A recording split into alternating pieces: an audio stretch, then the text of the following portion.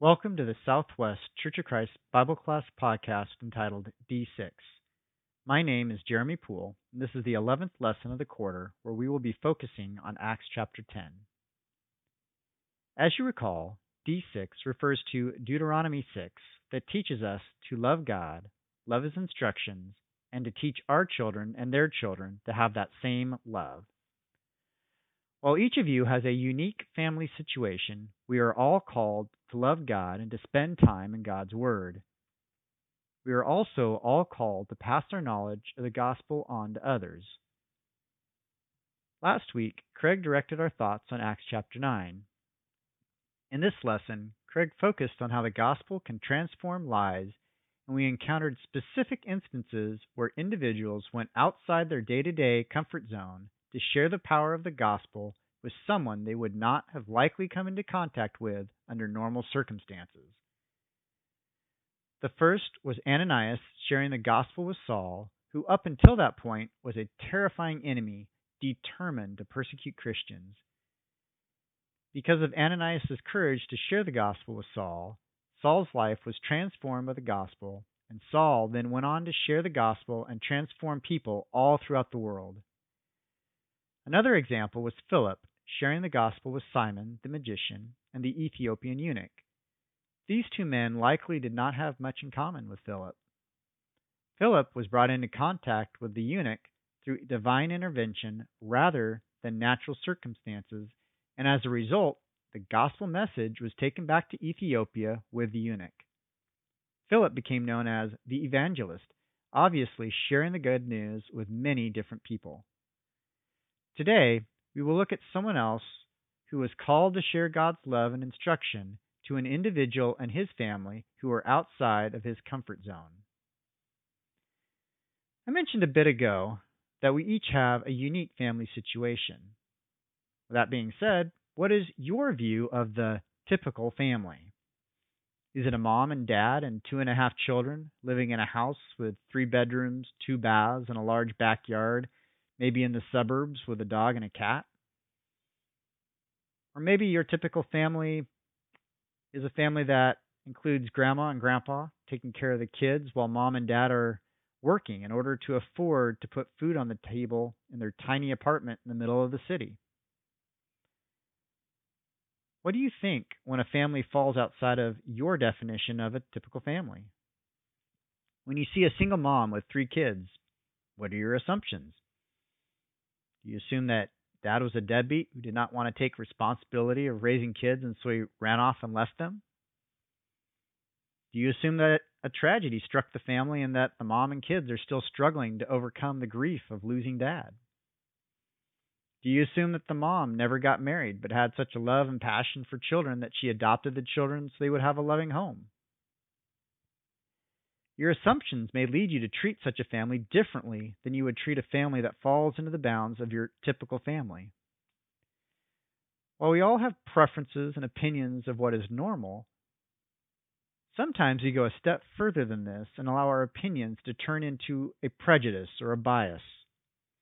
A prejudice is an unfavorable opinion or judgment about a person or group of people because of a real or perceived difference between them and me.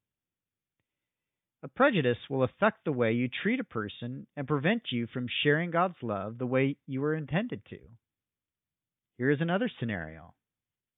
What about when you see someone standing on the side of the road with a sign begging for help? What assumptions do you make? Do you assume that life choices led the person to that point and that they are just receiving the consequences of their actions? Do you assume they are lying and really just want money so they can go get drugs or alcohol? Do you assume that the person is lazy and unwilling to work? While it is possible that your assumptions might be right, it is impossible to know unless you get to know that individual personally. Your assumption, however, may cause you to take actions such that you will never get to know someone who outwardly seems very different from you. When I was in my church's youth group, we had the opportunity to go to the Museum of Tolerance in LA. There were several things that struck me during that visit. but one experience that has stuck with me over the years was the entrance to the museum. There was a guide who greeted our youth group and started us on the tour with the following instruction. If you are biased, go through the door on the left. If not, go through the door on the right. There was a pause as everyone in the group thought on this. Many of us were young and idealistic and unsure what to do, but we noticed that some of the more mature members of our group who had gained a bit more wisdom and prudence were heading to the door on the left and followed them through. Once through, our guide congratulated us all on being honest with ourselves and admitting that we are biased. She then explained that the door on the right was locked shut and did not open, since we all fall into the trap of being biased. Unlike us, however, Scripture teaches us that God does not have preferences and does not play favorites. Scripture teaches us that each one of us is created in His own image.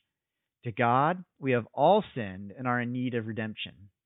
We have also all been offered salvation equally, regardless of who we are or what our background is.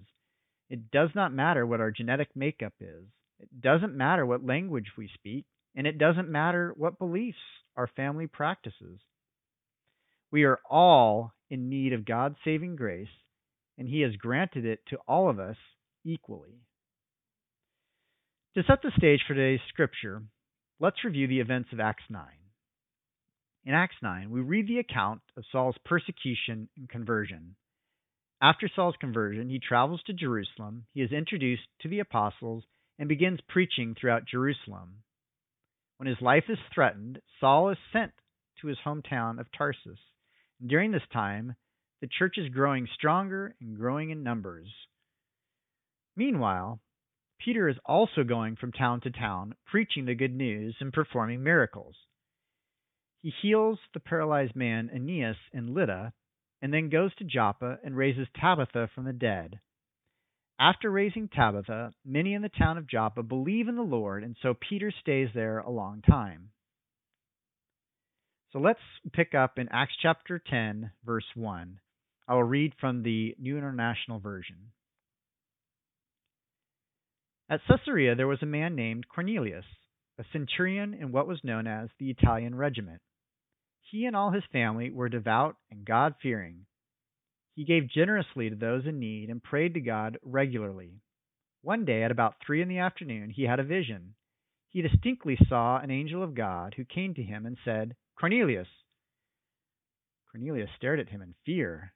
"What is it, Lord?" he asked. The angel answered, "Your prayers and gifts to the poor have come up as a memorial offering before God. Now send men to Joppa to bring back a man named Simon, who is called Peter. He is staying with Simon the tanner, whose house is by the sea." When the angel who spoke to him had gone, Cornelius called 2 of his servants and a devout soldier who was one of his attendants. He told them everything that had happened and sent them to Joppa. About noon the following day, as they were on their journey and approaching the city, Peter went up on the roof to pray. He became hungry and wanted something to eat. And while the meal was being prepared, he fell into a trance. He saw heaven opened and something like a large sheet being let down to earth by its 4 corners. It contained all kinds of 4-footed animals, as well as reptiles and birds. Then a voice told him, "Get up, Peter, kill and eat." "Surely not, Lord," Peter replied. "I have never eaten anything impure or unclean." The voice spoke to him a second time. "Do not call anything impure that God has made clean." This happened 3 times, and immediately the sheet was taken back to heaven. While Peter was wondering about the meaning of the vision, the men sent by Cornelius found out where Simon's house was and stopped at the gate. They called out asking if Simon, who was known as Peter, was staying there. While Peter was still thinking about the vision, the Spirit said to him, "Simon, 3 men are looking for you. So get up, go downstairs. Do not hesitate to go with them, for I have sent them." Peter went down and said to the men, "I'm the one you're looking for.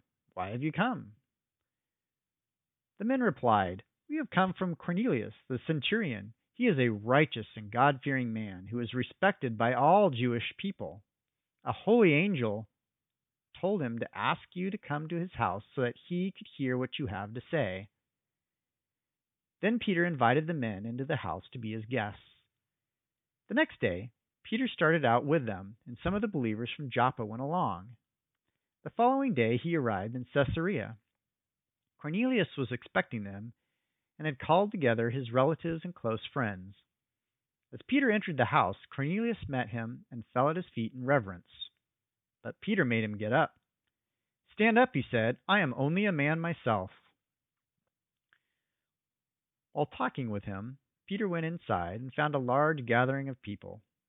He said to them, "You are well aware that it is against our law for a Jew to associate with or visit a Gentile. But God has shown me that I should not call anyone impure or unclean.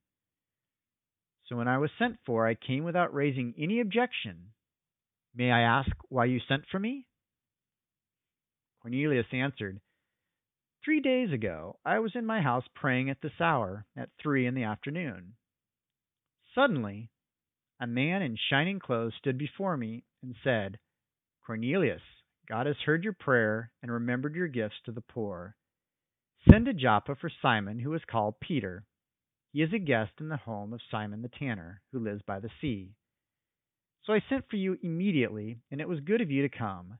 Now we are all here in the presence of God to listen to everything the Lord has commanded you to tell us." Let's pause there for just a little bit. So as we look into these verses, let's start by taking a closer look at who Cornelius is. Cornelius is a Roman centurion, which means that he was in command of about 100 men in the Roman army. Typically, there would be 6 centurions in a cohort, and then 10 cohorts in legions, so about 6,000 men. In today's terminology, that would make Cornelius roughly a captain in the army. We can gather from this aspect of Cornelius that he likely spoke Greek, and to have risen to this rank in the army, he was likely responsible, sensible, and reasonable. We also know that Cornelius was devout and God-fearing. This likely means that Cornelius believed in the one true God, as did the Jews, but he was still a Gentile, as he had not become a full proselyte by being circumcised. As a result, in the Jews' eyes, he was still considered ritually unclean.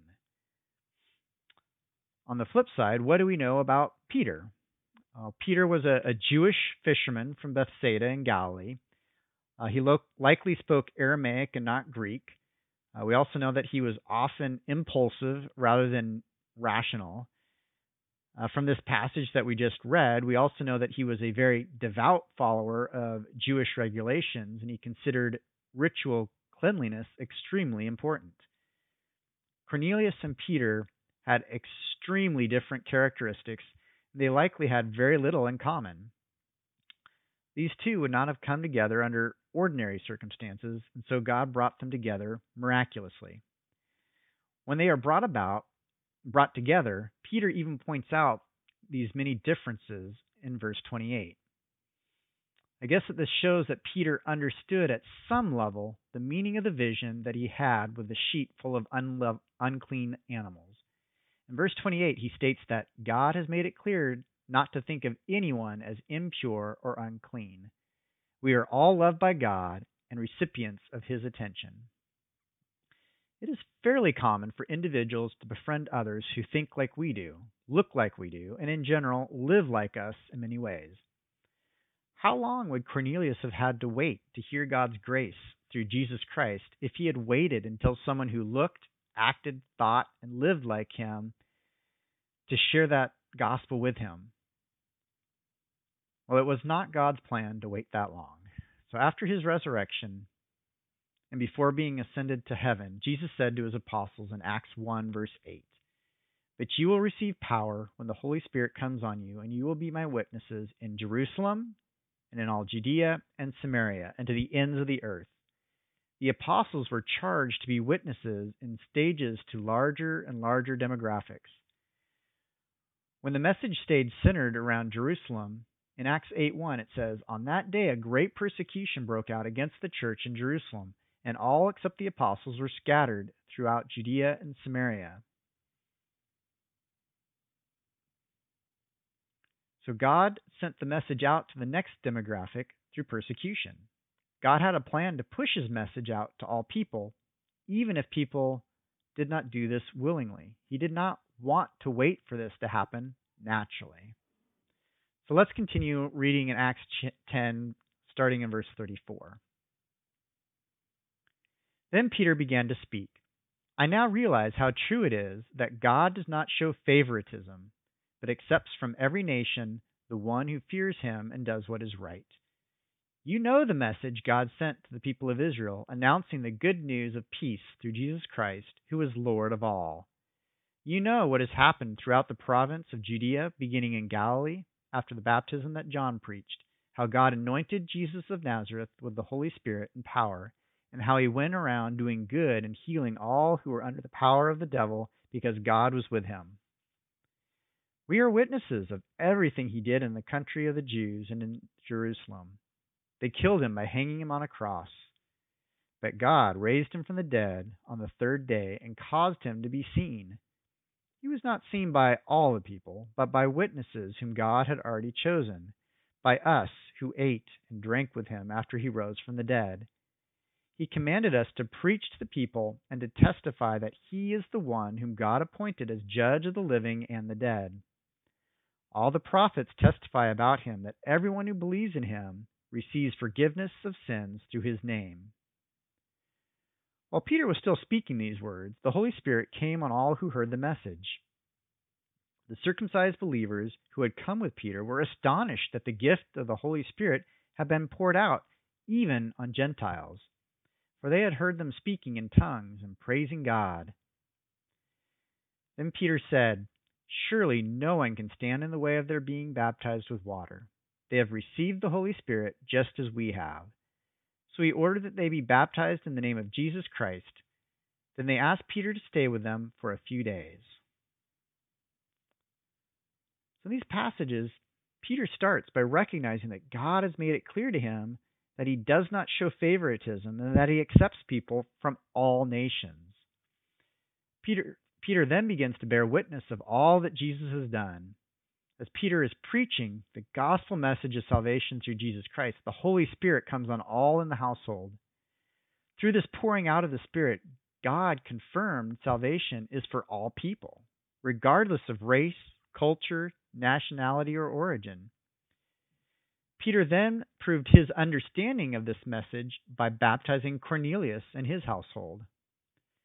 I do not know how long it was between the time that Jesus ascended to heaven after his resurrection up until the events recorded in Acts 10, but it is clear that for quite some time, Jewish Christians were blinded by long-seated prejudices against Gentiles. They failed to spread the good news of Christ beyond those who thought and acted as they do. It took the miraculous event described in Acts 10 to overcome these barriers and to continue God's plan of spreading salvation to all people. We need to learn from this passage to not let our own prejudices get in the way of spreading God's love to others.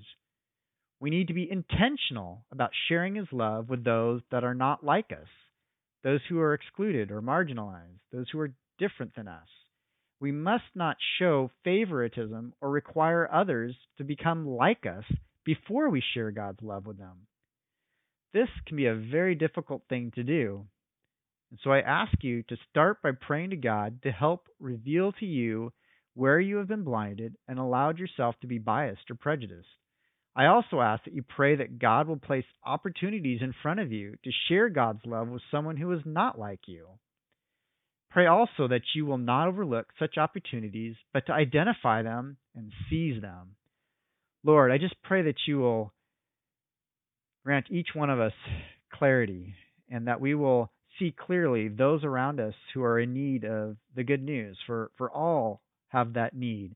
I pray that you will help us not to be blinded by our own biases or prejudices, that we will freely share the good news with all who are around us. And I pray that when you place those opportunities in front of us, that you won't allow us to overlook them, but that we will seize those opportunities, that we will have the courage to share your good news when we are placed in an opportunity with someone who may not be exactly like us, but is different or dissimilar from us. And I just pray that we will have the courage to do what is right.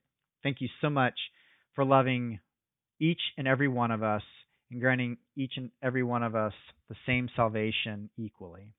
We love you, Lord, in Jesus' name. Amen. So as we conclude, I want to leave just a few verses with you. Psalm 96, verse 3 says, "Sing to the Lord a new song. Sing to the Lord, all the earth. Sing to the Lord, praise his name. Proclaim his salvation day after day. Declare his glory among the nations, his marvelous deeds among all peoples."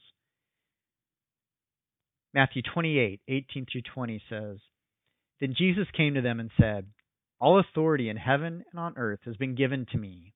Therefore, go and make disciples of all nations, baptizing them in the name of the Father and of the Son and of the Holy Spirit, and teaching them to obey everything I have commanded you. And surely I am with you always to the very end of the age.'" And finally, in Revelations 5, verses 6 through 10, it says, "Then I saw a lamb looking as if it had been slain, standing at the center of the throne, encircled by the 4 living creatures and the elders. The Lamb had 7 horns and 7 eyes, which are the 7 spirits of God sent out into all the earth. He went and took the scroll from the right hand of him who sat on the throne. And when he had taken it, the 4 living creatures and the 24 elders fell down before the Lamb. Each one had a harp, and they were holding golden bowls full of incense, which are the prayers of God's people. And they sang a new song, saying, 'You are worthy to take the scroll and to open its seals, because you were slain, and with your blood you purchased for God persons from every tribe and language and people and nation. You have made them to be a kingdom and priests to serve our God, and they will reign on the earth.'" So we are all called to be children of God. We have all been recipients of his wondrous grace. Thank you so much for listening to this Southwest Church of Christ Adult Bible Class podcast. I encourage you to remember that we meet every Sunday at 8:30 and 11 for worship at 9725 Southwest Durham Road in Tigard, Oregon. I also encourage you to visit our website, swest.org, for additional information. God bless you.